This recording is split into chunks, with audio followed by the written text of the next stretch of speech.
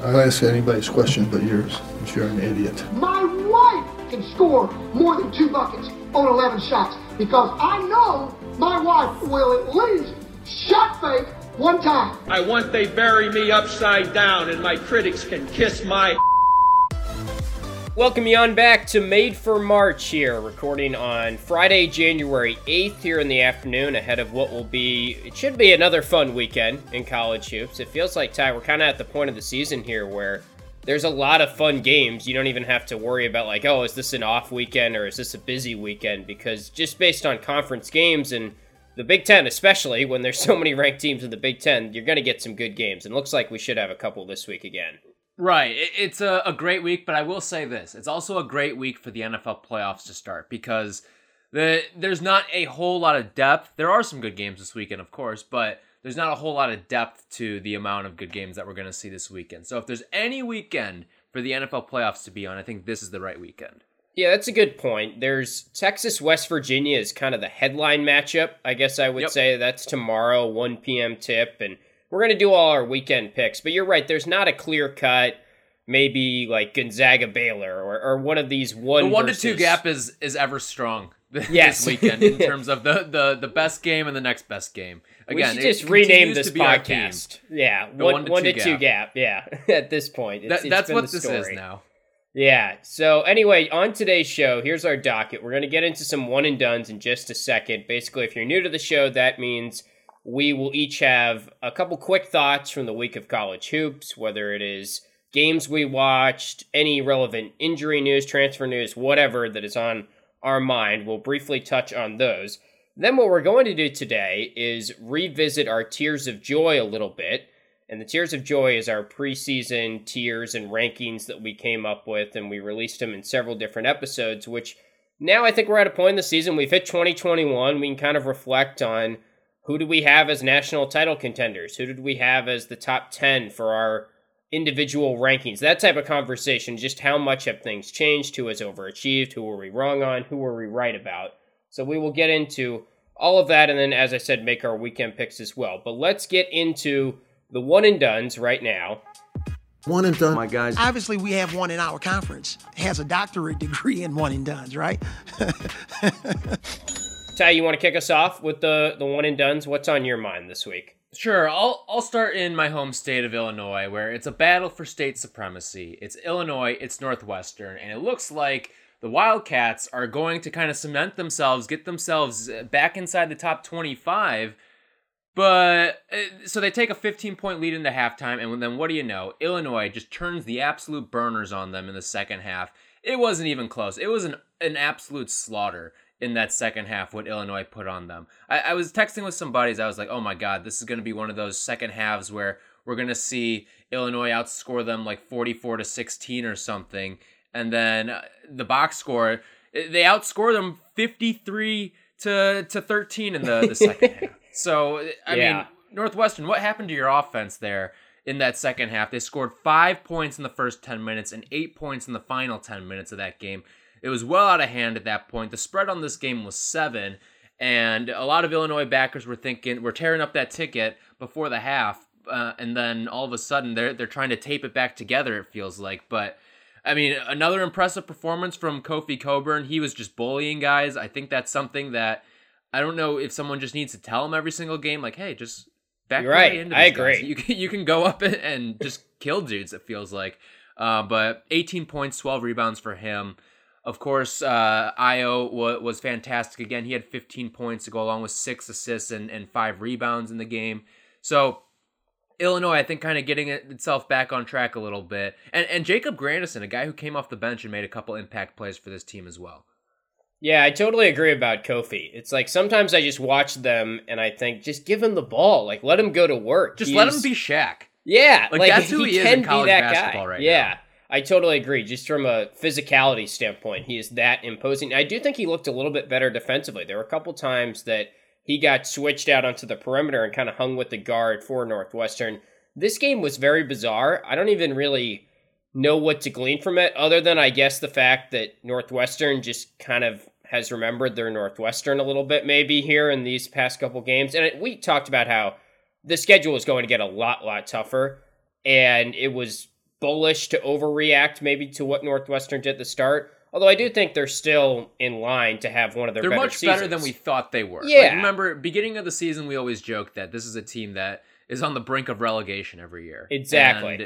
They're not that this year. No, yeah, it's just the way that the second half played out was kind of like Illinois just remembered that they have much better players. And I mean, I've never seen a college basketball game like that. We often joke about the 2H blitz job kind of off the air. That's just one thing that we see in a lot of these games, and This was an all-timer. Yeah, I mean, we might need to rename it to just the Illinois blitz job, because this is the biggest blitz I've seen since I've been watching college basketball. Like, to go from 53-13. Yeah, they won by 25, and I thought they were done at half. How does that even happen? It's a 20-minute half, and they reversed the score that much, from down 15 to winning by 25, or whatever it ended up exactly being, but it was somewhere around that mark. So yeah, I mean, we might need to rename the 2H blitz job. Michigan, that was another one of my thoughts. They also kind of had a 2H blitz job earlier in the week against Minnesota. So we're seeing these in the Big Ten now, and really just,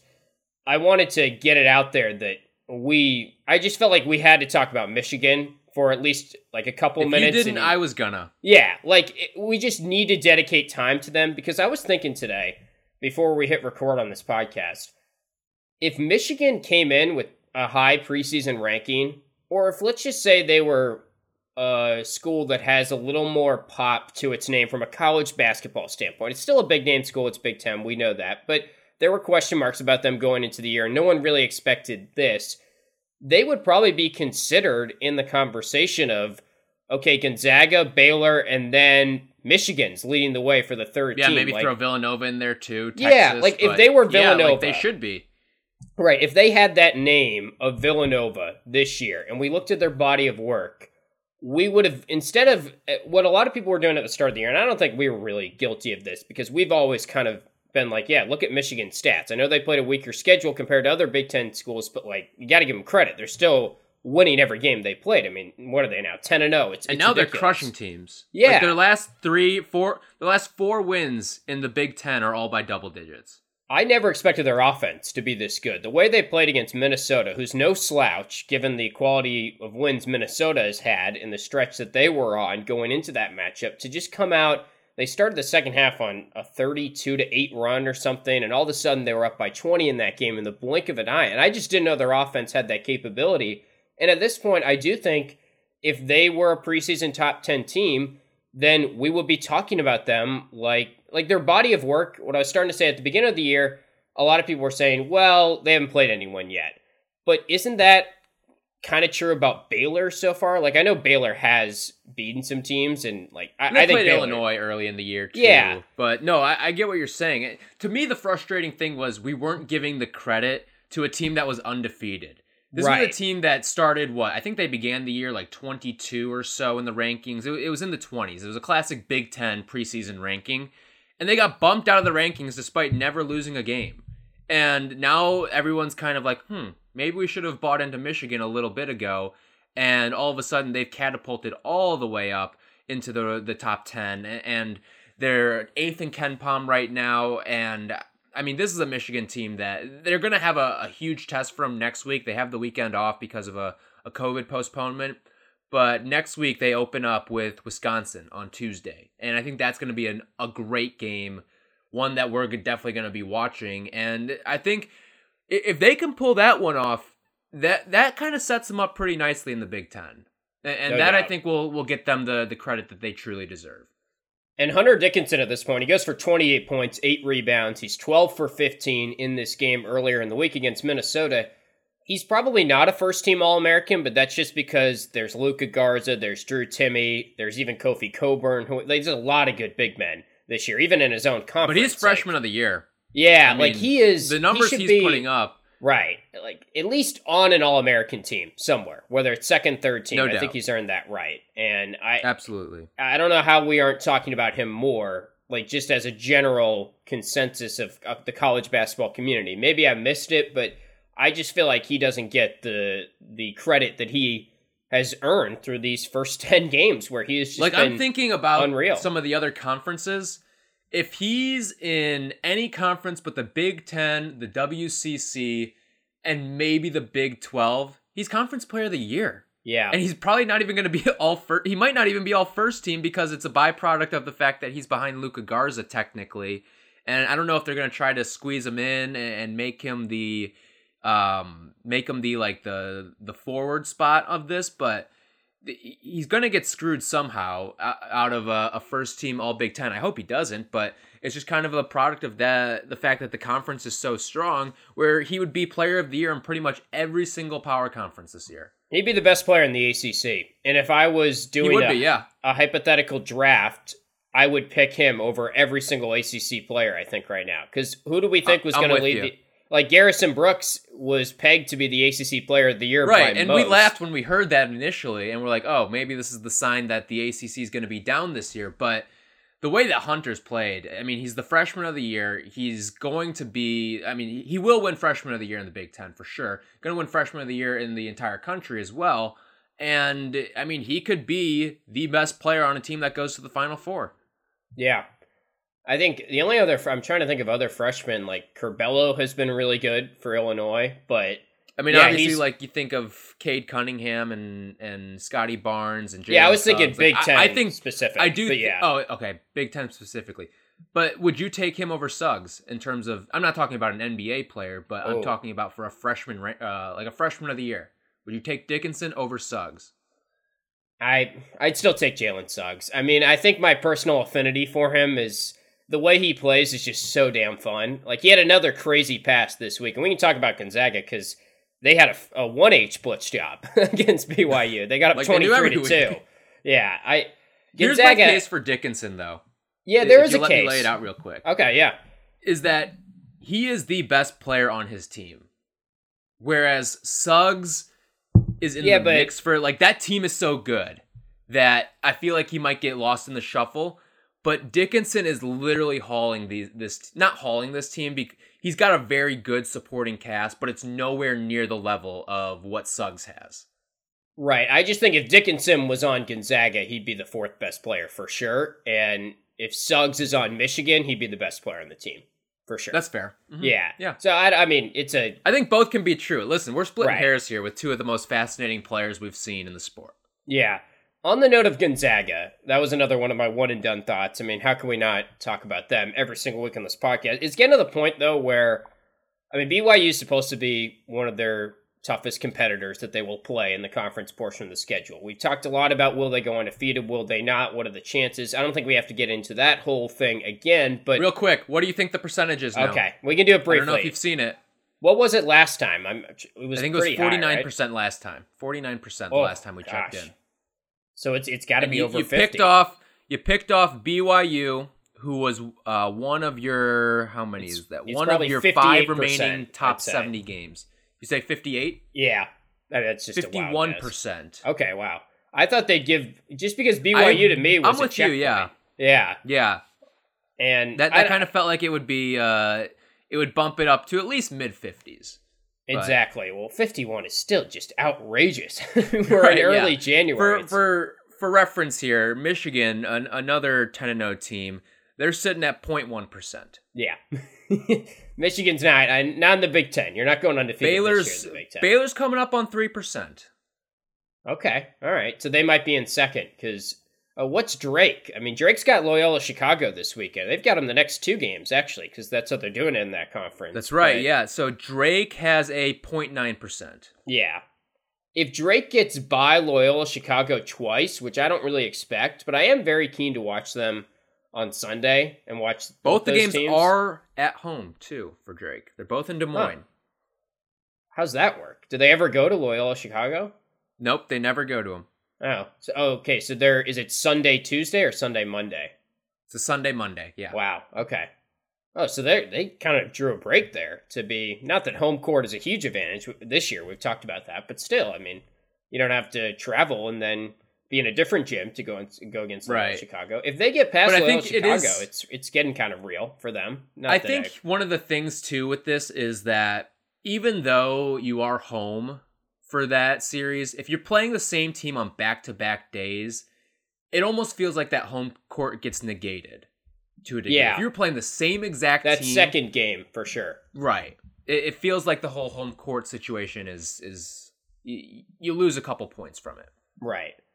Yeah, and I feel like every time we talk about Gonzaga, the conversation is who's the best player? And Drew Timme's been playing great of late for them.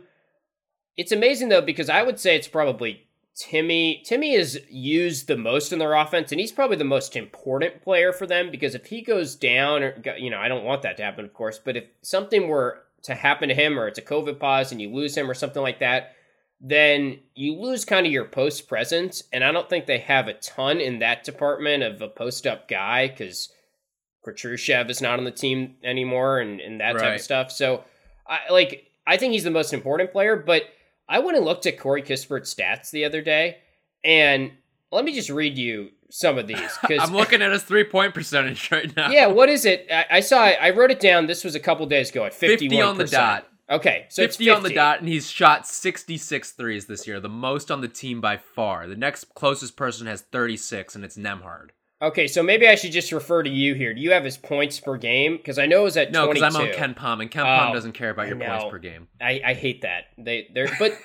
But we can talk about his offensive rating because I think it's still, is it number 1 in the country? At one point, so it's 5th in the country right now. Okay, that dropped. I know that Ken Pom also will use it by usage too, so he might be in terms of his usage number 1, in like the usage range that he's in. But he's 5th in the country right now at an 150.4 offensive rating. Right. I mean, he's probably taken 25 to 30% of his team shots, and he's got one of the best offensive ratings in the country. And then he's shooting great from 2-point range, too. It's not just 3-pointers. He doesn't even take a ton of shots a game, but he's scoring, I think, 22 points going into that BYU game. And he's just hyper efficient. I'm looking at the true shooting percentage here. He's over 75% there, 7th in the country. But you know who doesn't get enough credit on this team? I think there's a couple guys you can point out that don't get enough credit on this team. But how about the work of Joel Ayayi? Yeah. I mean, he just feels like that steady force for them. Obviously, Suggs, Timme, Kispert. I'd even say like a guy like Nembhard is probably more talented than Joel Ayayi is. But he's that steady, calming force. If they ever do go down or if they ever are playing close, he kind of makes some big plays for them. And then on top of that, he's a 6'5" guard who's one of the best rebounders on the team as well. I think he's still averaging a double-double. So I've just been super impressed with what he brings to the table for this team. He can distribute, he can rebound, he can play all 3 phases that you need out of a guy who's a junior on your team. And I mean, he can run it back next year if he wants to. Now, there might be some NBA teams that come calling for him, but he can bring it back next year. In fact, there's a lot of these Gonzaga guys that can bring it back next year. And I think that's what's going to make them super scary. I would say it's the best team I've watched in my lifetime. And I know you talked about how it's the stupidest team last time that you've watched. In a good way, it's stupidest. Right. But like some people are older than us that are probably listening to this podcast. And I saw the 85 points. I think they hit 86 against BYU. So the first 11 games they've hit at least 85 points in. No team has done that. That's the first team to do it since Arkansas, the Arkansas team that won the national title in the early 90s. And, I mean, that puts into perspective just how good they are offensively. But then you look at their KenPom stats, they're 15th in defense as well, along with second in offense. So they're just a complete team. We talked about them a lot, but not a week goes by where I don't watch them and just stop and think like, wow, I've never seen a college basketball team with this many weapons. It feels just very unprecedented. It's a shame that it's happening in this COVID season because a lot of people just aren't really paying attention. That gym would be rocking. Yeah. Oh my God. That would be, I would love to get out to Spokane and see a game in person, but because that would be amazing to see that arena going. But I will say this, and I think I've even brought this up before. What I mean by this is the stupidest team I've seen. There are at least 3 or 4 moments per game that I watch this team and I just burst out laughing because of how easy they make this game look. Right. Well, that's it for my one and done. You got any others over there? Yeah, I got a couple more for you here. Nimari Burnett is transferring from Texas Tech. Good call. I think that's a significant news in the Big 12 and to see what he's doing and where he ends up because he can be eligible right away. We've seen this happen with a couple of guys so far. And then a couple other things I want to get to. Did you see this with the NCAA tournament? It's going to require 7 negative tests to participate. Oh, yeah, that's a lot. I saw that. But I guess that's a pretty big safe. number. But Yeah. I guess if you're going to kind of bubble up, because I think everyone's staying in not the same hotel, but within a small vicinity of hotels. So you have to. I mean, there's no other way around it. But when I saw that, I was like, whoa, that's kind of a lot. But I guess you have to. That's the only way that you're going to be able to do this. And then my last one I got for you here, Tad Boyle, head coach of Colorado, undefeated still at home against Oregon, 10-0 against the Ducks in Boulder. So how about that? Yeah, that was a tough loss for Oregon the other night. I was starting to buy in on them as definitely the Pac-12 team, but I mean, it's a tough place to win for sure, so I don't take too much away from them. The other Pac-12 note that just came to mind, Chris Smith for UCLA towards ACL. Right. That one really is a bummer because he was the last guy. I'm almost positive he was the very last guy to pull out of the draft last year, and that was one of those that you don't see these very often anymore, where a guy goes in, tests the waters, and you think, oh, he has no shot at coming back, and he does come back. He was, by all accounts, projected to be drafted, and everyone thought he was staying in the draft, and it's just a bummer because now he's probably, I guess, going to go to the draft this year off of a torn ACL, and one of my favorite players just to watch, and a big reason why I was high on UCLA this year, so that's a killer for them. And we're starting to see this a lot now. There is very little benefit to actually coming back. Unless you're a guy who's destined for 4 years, like a Peyton Pritchard or something like that, we're starting to see there is not a ton of benefit to coming back to college. Like, I think of Jordan Nwora, too. That's a guy who probably would have gone in the first round the year before, and then in a weak class, he drops into the second round. So, yeah, I'm a little perplexed with the guys that are coming back. You might as well just test it. Unless you love college, but otherwise, I mean, it makes college basketball better if they do come back. Does. So, yeah. Selfishly, I'm fine with it, but I also do totally get that vantage point. I also get the vantage point of I'm just going to go to the G League, and like Jalen Green did, and some of these other guys are continuing to do. But let's shift to the Tears of Joy here. If you're all good on one and done for the week. That's all. I'm all good there. All right, so. Tears of Joy, our preseason tears, we're going to reevaluate where we were wrong, where we were right, and I'll just start off I'm just going to give you my Woodens from the year, which if you are new to the podcast, Woodens for us is the national title contenders, the teams that we realistically thought at the start of the year, preseason, were in that tier that is the favorites to win the national title and would be able to win it all. I ranked 9 Woodens at the start of the year, and some of these are going to be kind of funny looking back on it. It's a lot of these blue blood schools that haven't panned out. But I had 10. I think we had a very similar list here. So I had Gonzaga number 1, Villanova number 2. And Villanova. I flipped that, but this was, remember when we did this too. Oh, that's right. Yeah. It was right before Nembhard announced he was going to, or not announced. It was right before the NCAA announced that Nembhard was going to be eligible. Yeah. So I probably would have flipped it had I known that. But right. I honestly think I might have flipped it because of that reason. So I might be kind of cheating here and revise the list after we can check the tapes. Yeah. Yeah, we could. I mean, they're out there. But either way, it was Villanova, Gonzaga, Baylor in the top 3 for me. And I think that was everyone's top 3. That's kind of held true to form. There's a bigger gap between 1 and 2 and 2 and 3 than maybe any of us envisioned. But Villanova also is weird because the pause that they just keep going in. And did you read about how they basically were on lockdown over Christmas and it still didn't really work? I was reading an Athletic article on this, and essentially, like, these Villanova players all locked themselves in a hotel room or went into a hotel room and just chilled over Christmas break. And the only thing they were allowed to do was meet up with their parents on campus on December 24th and 25th with mask on, socially distanced, the whole 9 yards of it. So, I mean, that's just such a bummer for those kids.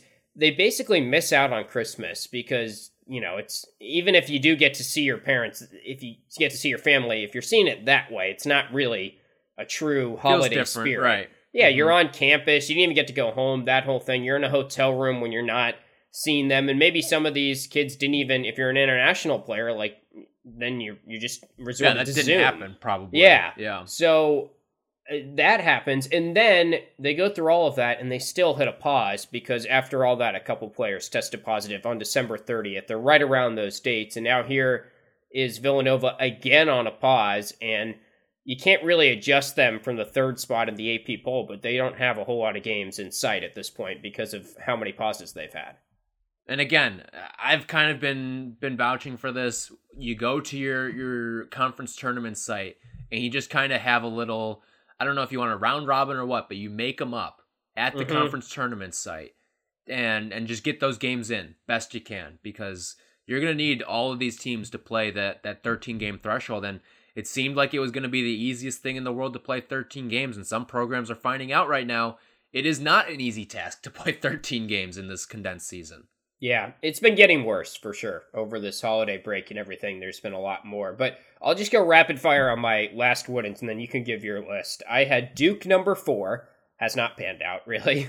Number 5, Illinois, which I think they still have looked decent. I still have them cracking my revised Woodens, which we will get to. Kansas 6, Virginia 7, not so much after how they have played, although they've also been a team hampered by pauses. Tennessee was 8 for me, just ahead of number 9, Kentucky was my final Wooden team. So that is the biggest omission, biggest glaring mistake, I think, from everyone across the country. And I think I even was lower on Kentucky than most by putting them 9, but I still had them as a Wooden because I just figured, it's John Calipari and they'll figure it out. And we have learned that was not the case.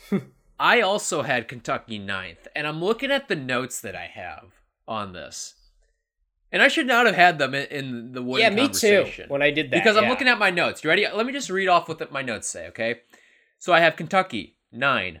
Not sure how the newcomers will fare, but this is a team that brought in transfers. And then I list off some of the transfers. Sarr, Mintz, Toppin. Sure. 2 top 10 guys, BJ Boston, Terrence Clark in the recruiting class. You really don't know what this team is. 94% of the offense is gone, most Cal has ever had. And then my last point was, gonna lose some weird games this year, but their ceiling is natty, no doubt. Right, so I had essentially the same thing.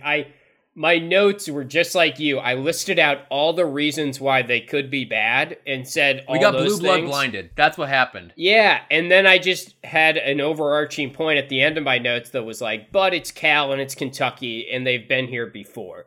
Now, we just completely overlooked the fact that I think COVID is in the offseason really hampered these blue blood teams. And even Duke, having them at 4, that looks terrible now, and Duke also hasn't played very many games, too. I think they played 6 total games at this point, but they come back from a pause and barely get by a 2-7 going into the game BC team this past week without Coach K and John Shire acting as the head coach. So Duke is still probably... Bad week for the... Well, actually, I would say a monumental week for the Coach K successor conversation. When you look at Coach Collins, he blows that lead to Illinois. You got Shire, he gets a chance in the big chair. Didn't go great. They won, but didn't go great. And then Jeff Capel, a shorthanded Jeff Capel team, goes to the Carrier Dome and wins in one of the 10 biggest comebacks in college basketball this season. I saw Titus and Tate were joking on their podcast that Kara Lawson has supplanted herself as number 1 after... announcing that she has canceled this. I got a kick out of that. It was hilarious to hear. But if we really did the successor rankings, I do think, like, Shire, this is a big stretch for him. He's only like 33 years old, though. So it feels like he can't be the guy, but he's the acting head coach right now. So I think a lot of Duke fans are very interested to see how he handles this situation. But let's get to your original. It kind of has the Boeheim Hopkins vibes at Syracuse from a couple of years ago. Yeah, that's true. And that's not panning out for Hopkins over at Washington right now. Anyway, my list was I had Villanova 1, Gonzaga 2, followed by Baylor at 3. I had Kansas at 4, then Illinois at 5, Virginia 6, Duke 7, Wisconsin 8, Kentucky 9, Tennessee 10th. That's pretty solid. I mean, outside of Kentucky... I really only have 3 regrettable ones in there out of 10. I'll take 70%. Yeah, that's what I had. Virginia, Duke, Kentucky. I feel like the other 7 of those all have a chance. And well, I shouldn't say all have a chance because I think it's Gonzaga versus the field, but and then all for 7 me, of those teams can go to the Final Four. Right. The teams that I had just outside the Woodens was Creighton, who has now won 5 in a row. They're starting to look a lot better. Wisconsin and Iowa. So I feel pretty good about those just because Iowa I was lower on. So if we wanted to do this whole revisionist history, what was some of your best picks? What was some of your worst? I did have Iowa as a Denny Green, and I think I even acknowledged that I was just sort of playing it because Denny Green's by rule, I think, had to be outside the top 20 because we basically made our Woodens and our Guy Lewis, as Woodens was essentially the first 10, Guy Lewis the next 10 in your preseason rankings. At least that's kind of how I viewed it. So I still had Iowa in what was the Guy Lewis tier, but I labeled them a Denny Green because I just wanted to make the point known that I didn't think they could win it all with their defense. And I'll eat crow a little bit on Iowa, and I know that's been a sticking point for us really on this podcast all year. It's just sort of revisionist history evaluating how Iowa was compared to preseason. But I do feel like a part of my pick has been vindicated that I still watch them play, and I still have the same concerns about them, and I still am hesitant to really go all in on but that. But their offense has just been so good. Yeah. Their offense has exceeded expectations to where it has disguised a lot of that. Like, they go out and they beat Maryland yesterday. And I'm looking at, so my Guy Lewis, the teams that can get to the Final Four. I think my best pick there, I had Iowa, but I'm going to say that Michigan was my best pick out of the Guy Lewis of teams that can get to the Final Four. I've been high on them pretty much all season long. And I'm just seeing the news come across right now that John Harbaugh has signed an extension with, or not John Harbaugh, Jim Harbaugh has signed an extension with Michigan. So they're going to need this basketball program to kind of mask all the football concerns for the near future. So Jawan, it is now your turn. This is no longer a beeline situation where you can kind of fly under the radar now. Nope, it is your job now to bring the program, the great Michigan athletic department, back to prominence. So I'll give them that. And then I would say my worst ones from the Guy Lewis conversation, I'm torn between Michigan State and North Carolina. Yeah, I had UNC as a Guy Lewis. I had both those teams, Michigan State too. Michigan State has looked a little bit better recently. I'm not totally willing to rule, and same with UNC to an extent, because at least they're starting to figure things out a little bit offensively. Playtech hit a game winner for them this week, which was... Yeah, what was that? Kind of funny that Talk about a go-to guy down the stretch. Right, and Leaky Black has been making some big shots for them the past couple games. So, I don't know. UNC's got an interesting game this weekend that we're going to pick in a little bit on this podcast. But I agree. Those were some of my Guy Lewis's that I would regret. I was pretty high on Houston, which has panned out. I had them at 15 in my preseason rankings. And Houston is a team that when I redid my Woodens, I left them just off it. But you really can make a case that they're on it. And I'll give you my current Woodens now. After reevaluating everything, this is present day. Here's how I've ranked these in order as best I could, kind of power ranking them. Gonzaga obviously 1, Baylor 2, Nova 3, Tennessee I have 4, just because of how filthy their defense is. But probably a little bit higher. And I was higher on them in the preseason than most, I think, and have kind of been beating that drum for a while. So I stuck to them at 4.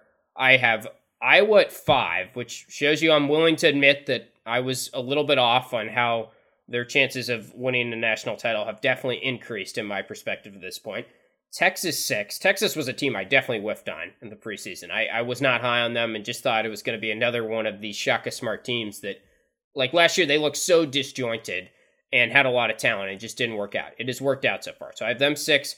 Michigan 7. I think you have to put them in the conversation after what we've seen.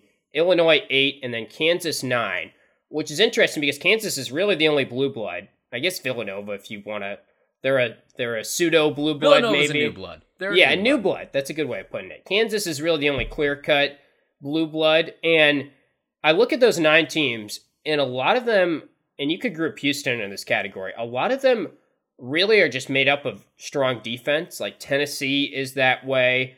I think Texas, to an extent, is just a really good defensive team at its core, and that's what makes them so special. Baylor is too, but then it's like, how much can you score? And Baylor has that going for them as well, so they're elevated a little bit. My overarching point is that I picked a lot of strong defensive teams, and then I just have this huge outlier in style, which is Iowa, that's at number 5. So I don't know what that means, but that's just how I sort of viewed how college basketball has panned out so far. And I would say Illinois also I know the metrics like Illinois' defense, but if you watch them, they do have a lot of lapses at times. So yeah, I would kind of group them into the Iowa conversation. For me, again, our top three are the same: Gonzaga, Baylor, Villanova. I don't think there's much arguing there. And then at 4, I'm going to go Michigan. I really think that they have elevated themselves as the best team in the Big Ten so far that we've seen. And then I'll follow that up with a couple more Big Ten teams. I still have Illinois with a slight edge over Iowa. So that's my 5, 6. Then I'm going to go Tennessee, Texas, and then I'll go Kansas. Yeah. I think Kansas still has to be in there. Even though it's not a true Kansas team, they don't have the bigs they normally do. They don't have that alpha scorer, which was a concern going in. It's still Bill Self. It's still Kansas. And I do think maybe this is what I fell into in the preseason, and I'm doing it again, like the blue blood blindness that I had. Because really the teams I whiffed on were all blue bloods. Basically, I mean, UVA is a new blood, and then there's Duke, UNC, Kentucky, who were my biggest regrets of my preseason tiers and rankings. So I'm kind of doing it again, I guess, and acknowledging it as I do it. But Kansas, I think, still has to be in that conversation. Who was just on the outside for you? Just on the outside for me, I have Creighton there. They have picked it up. They have looked like one of the better teams in the Big East. But again, Big East always goes through Villanova. Also on the outside looking in, Houston I'm putting there. This is a team on the outside looking in that I think is intriguing, Clemson. I really do think they are on the outside looking in. They're not going to win it all, obviously, this season, but they're an interesting team. And they're one worth noting, and they kind of fit the profile that you're talking about, those defensive-minded teams. The only problem for them is that their offense is outside the top 70 in terms of efficiency on KenPom, so you're going to have to score at some point. When you play Iowa, like, cool. But if you play Iowa well, that means you're letting them score 75 to 80 points. And then it's a question of, can Clemson get 75 or 80 points? And I just don't know if the answer is yes. Yeah, no, I'm looking at KenPom's defensive ranks right now. Clemson number 1 on KenPom defense adjusted. Tennessee 2, Texas 3, Texas Tech, Baylor 4 and 5, Houston 6, Wisconsin 7. Bottom line is you even have like Gonzaga at 15, Kansas at 11. Defense has really panned out this year, I think, because offense, when you have pauses and stuff like that, it's tough to get into a rhythm offensively. So if you have a good defensive team, I just think you're a more consistent basketball team if that is what is spearheading your attack each night. Because we know that offense, like a team like Iowa, they can be volatile because they might just not be shooting it well from 3 that day. Or if they hit a COVID pause and then all of a sudden all those 3-point shooters just aren't in rhythm or aren't really up to date with their touch to the degree of normal, then maybe they'll be more volatile. But if you have a good defensive team and you have length and athleticism, you should just kind of have that each and every night. Right. And that's why a team like Clemson, I think they're going to, let's say they get into the tournament as a 3 or a 4 seed. Like they could beat a 1 seed and get to the Final Four or get to the Elite 8 via that method. And that's why I find them intriguing, is because they do have that defensive prowess. And I mean, so far they have shown that they are the best team in the ACC so far. Yeah, it's amazing sentence to say. I think they were 10th in the preseason poll, and Virginia was 11th, I believe. And those are the 2 highest ranked teams in the ACC right now at 19. They each got the same amount of votes in the AP poll, this latest one, to get to 19. So any other notes from your tears of joy kind of? Yeah, I'm looking back list? at a couple of them. So in the Denny Green, the category of frauds, my worst pick was Houston. They've clearly shown their way as a team that can make some noise. My best pick, though, I think, and I don't know how I did this, Tim, but I picked Arizona. They're out of the tournament. They've already self-imposed a ban. I called them a fraud, and they committed fraud, it looks like. So Arizona is my best pick of the Denny Green. In terms of the bar bias, Rutgers, I would feel like I was spot on with because they've had a heck of a season so far. And then my worst one was Washington. I mean, what happened to Washington? Yeah. They've fallen off a cliff over the past 2 years. Although bar bias is also just like our opinion of how much fun the team is to watch. At least that's kind of how I treat it. They're not fun at all. That's true. They get smoked every single night. Yeah, they aren't fun. That's true. If you're looking at, but if people that aren't totally clear are thinking that you were making the claim that Washington was going to be really good this year, that's not necessarily what a bar by. I don't know. It's a weird category. My biggest regret is probably just not having Drake and the SoundCloud artists, because I mean they are the SoundCloud artists. Like, how did we miss Drake that? once upon a time was not a SoundCloud artist, but he could have been. For all we know. Right, like John Rothstein is citing a rap lyric from Drake, started from the bottom, now we're here. I mean, it's just such a mess. Do we have to, are they the honorary SoundCloud artist pick every year? I think so, yeah. Because this is the definition of SoundCloud artists. Like, when I think of it in my head, it's not necessarily a team that could win it all, but it's just like, oh, look out for that team, because you're not thinking about them, but they're going to be a talking point this year. And here we are talking about Drake basketball, almost the way that we talked about Dayton. Dayton was like a legit team, though, like really strong last year. But and not that Drake isn't a legit team. Like, Drake is an at-large team. They've worked their way into that conversation. But no, I'm with you. I think the one that we did hit on, though, was St. Louis. They're 7-1, top 30 in Ken Pom. I know the one that I whiffed on was Northern Iowa.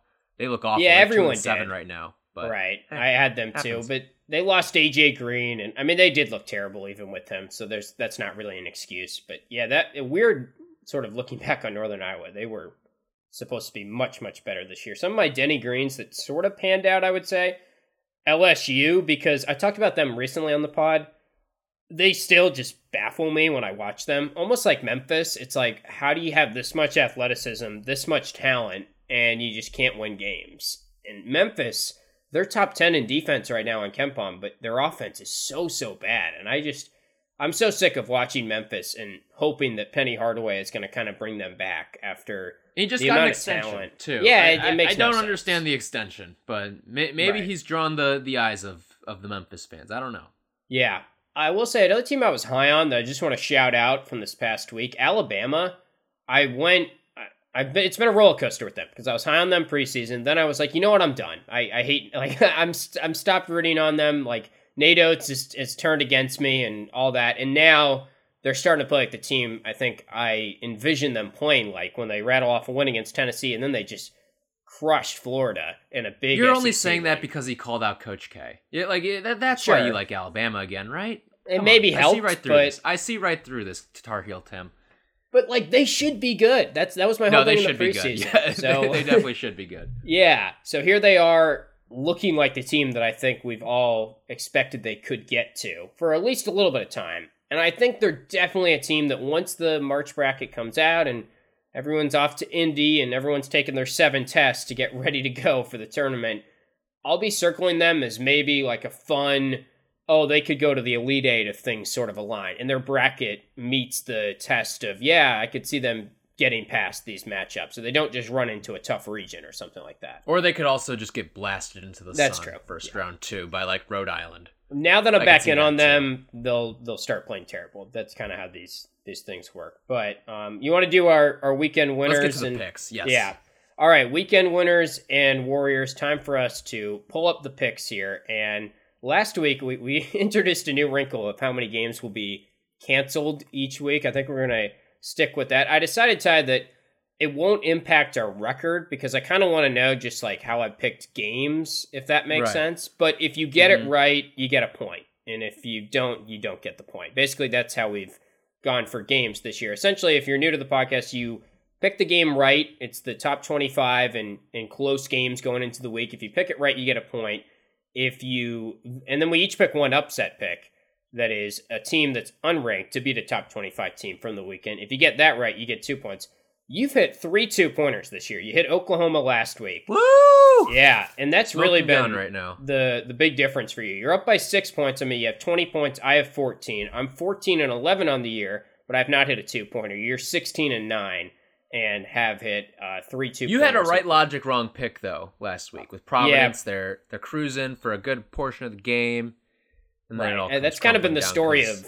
I mean, we've been spot on, I'd say, with the upset picks. It's just, will they win the game or not? I think all of them have been close. Yeah, none of the teams that we've picked again, or none of the teams that we've picked in the weekend Warriors, the upsets, none of them have just gone out there and gotten crushed. Right. So anyway, this weekend we talked about the headline matchup, number 4 Texas on the road at West Virginia.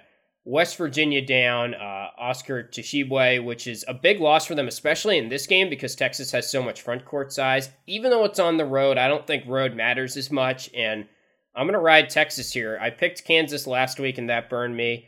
So this was the toughest one to pick out of this group of games because I do think West Virginia is still really good, and I just worry about West Virginia without Oscar in this game because now they've been kind of experimenting with like a smaller lineup, and I don't know if that really works against Texas.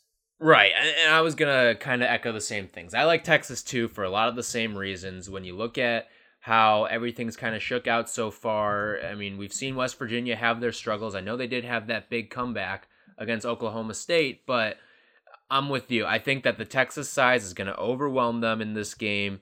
I mean, the average height disparity between the two teams is pretty significant. You've got a team in Texas, 39th, and then you got West Virginia, they're 86th in the country. And I think that number still includes Oscar Tshiebwe in the numbers there. So I would look out for that because I think that this is a good spot for Texas, and they can really take advantage of some matchups and some depth at the center position as well. Yeah. All right, Minnesota at Iowa. That's number 16 Minnesota at number 5 Iowa. Who do you have in that one?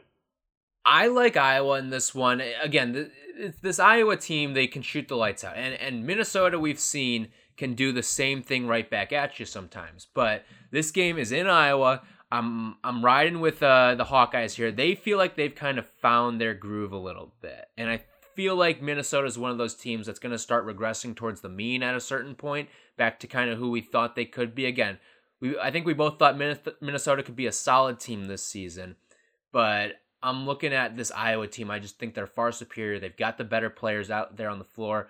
And the games that Minnesota has won, it's because Marcus Carr, the star power, can be overwhelming. And right now in this game, Iowa's got a clear star power advantage. Minnesota's a tough team to crack. I do think their real ranking right now is probably more closer to 25 in the nation if I were to power rank all the way down.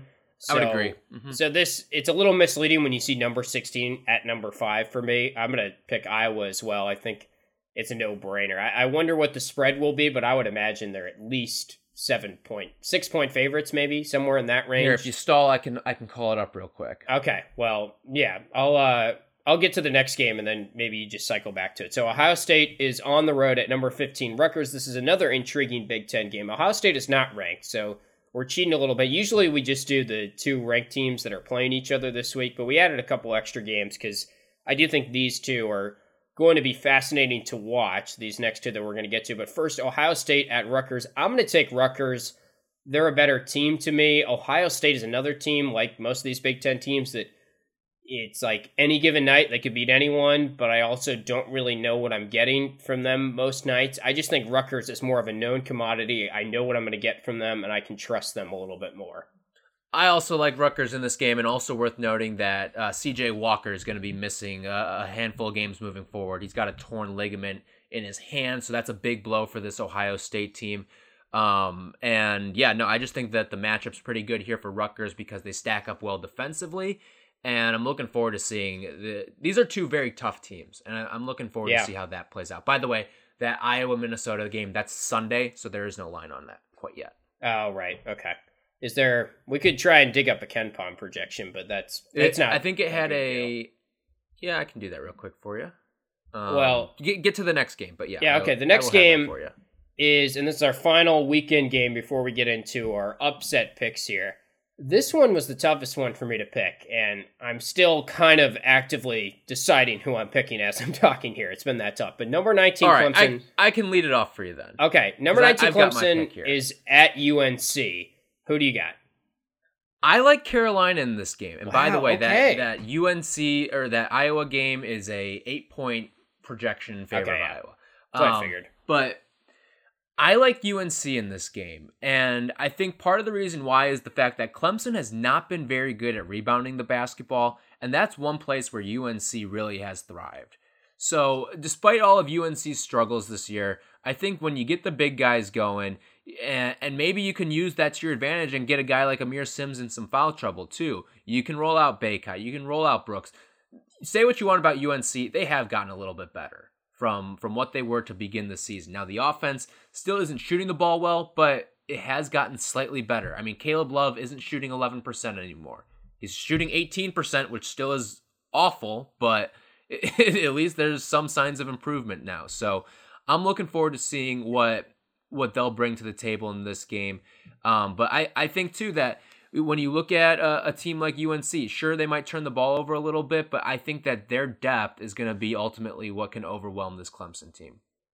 I'm going to take UNC, too. It's probably Tar Heel Tim bias here.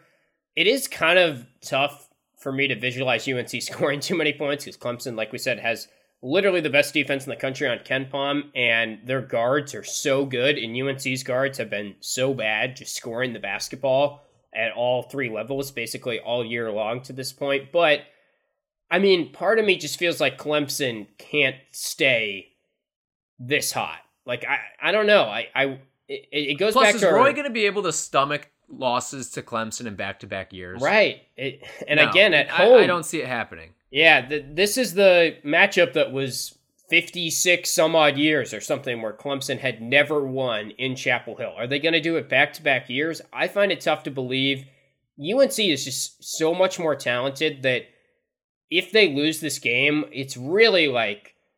And they should lose this game because Clemson is a better team than them objectively this year. But at the same time, this is kind of a gut check. Like, okay, UNC, if you really want to be something this year, you got to win this type of game. It's a team that you normally beat up on in program history and lore and everything, and you're just more talented than them. You're at home. You really need to win. Clemson has been winning a lot of these games already that it almost feels like they're kind of due to lose one. So I'm going to take UNC, but part of me does feel like I'm going to regret it because UNC's been bad and Clemson's just been objectively very, very good. And I do think the guards matching up against Caleb Love, and the only thing UNC can do is, my hope is they just get down the floor quick enough to where Clemson isn't set and they make this a fast-paced game and gets Clemson out of whack. I think another factor here too is, I mean, Clemson has not been great on the road so far. I get it's only been 2 games in the conference, but on the road, they lost against Virginia Tech for their only loss so far this season, and then they played really tough with a not-so-great Miami team. So that ended up being a 1-point game, and really, Miami had Clemson on the ropes for most of the game, too. So I think this is going to be a close game, and I think UNC pulls it out because, like you said, I feel like Clemson's kind of flying a little close to the sun, and eventually it's going to come back to burn them at some point. Yeah, that's a good way of putting it. Who is your upset pick of the week? I am going to go out to the Pac-12 for this one, Tim, and that is where we will find the Utah Utes taking on the Oregon Ducks. This is a Utes team that does not turn the ball over very much. They're top 10 in the country in turnover percentage, and I think this is a game that they can kind of make it a gritty one. They can turn it into a defensive showdown. It's their first conference home game of the season, and guess what? They've got one of the best metrics in one of our favorite stats for this 2020-2021 season, and that is minutes continuity, 12th in the country. Oregon coming off a little road loss so far to Colorado. Again, it's the Pac-12 swings that we see. So you got Colorado, you got Utah right here because I guess the Wright brothers are still flying these planes. And to me, I also kind of look at the Pac-12. It kind of has a Noah's Ark feel to it, right? You're going to win 2, you're going to lose 2. Everything comes in pairs. So we saw Oregon lose to Colorado, and I think they're going to follow that act with another loss, and this one's going to come to Utah. That was my upset pick, too. I didn't really have any others. Did we literally agree on every single game? Oh, my God, we did. Yeah. Well, why did we even do this? This was just a waste of time. I should pick a different game so I can try and catch up. Let me sift through here. Like I will say this: there wasn't a lot popped off the page for me this week. Should we each make a bonus upset pick? Sure. I think that's what we have to do. Okay. All right. And I'm about to say it, and I don't know if I should. BC at home against number 22 Virginia. Not gonna lie, I was eyeing that one too. Well, we can't pick the same one. That we can't both pick that one. All right, let's see. How about this? I'll give you Iowa State. They'll take down Texas Tech. Okay. All right. I'm going to go for BC. What an idiot pick I'm making here. Like, I'm taking Jim Christian in the 0-4 Boston College Eagles, but they almost beat Duke this week, and I'm not totally sold on Virginia, and I think that just almost kind of reeks of a trap game a little bit. But yeah, why am I taking BC? There you go. Bonus picks for all on a light slate this week. Oh, how many games will be canceled of the 4 that we laid out here? Of the 4 that we laid out, I'm going to go... I'm going to be optimistic. I'm going to say week. 0. Yeah. Yeah. Let's be optimistic. It's Friday. We would have already maybe heard of one. So, yeah, I'm going to be optimistic and say 0 for that. But those are our weekend winners and our upset picks, plus our bonus upset pick of BC, which I still don't know why I picked that. Anyway, we're just sitting around the fire holding hands singing Kumbaya right now with all of our agreements. Yeah, essentially. This is... I can't catch up to you if I keep just taking the same picks as you, but I also feel like if I don't take Utah, you're going to get 2 more points there, and then I'm really dead to rights because that's the only logistical That is the best upset pick of the weekend, by the way. Utah over Oregon. Right. I think we're in agreement with that. So, anyway, enjoy watching the games this weekend, everyone out there. We're going to tweet out our picks as well. As we always do at our Twitter page, @made4March. You can follow that and also leave a review on the show if you have time to do so. Give us any sort of comments, feedback, whatever, any sort of topics that you'd like us to discuss on the show. That is all welcome. And enjoy the weekend of college basketball and also NFL and just a nice sports weekend that we have ahead of us. That's going to wrap it for this week. We'll be back on Monday. For Tyler, I'm Tim. We'll talk to you guys then. The game was over.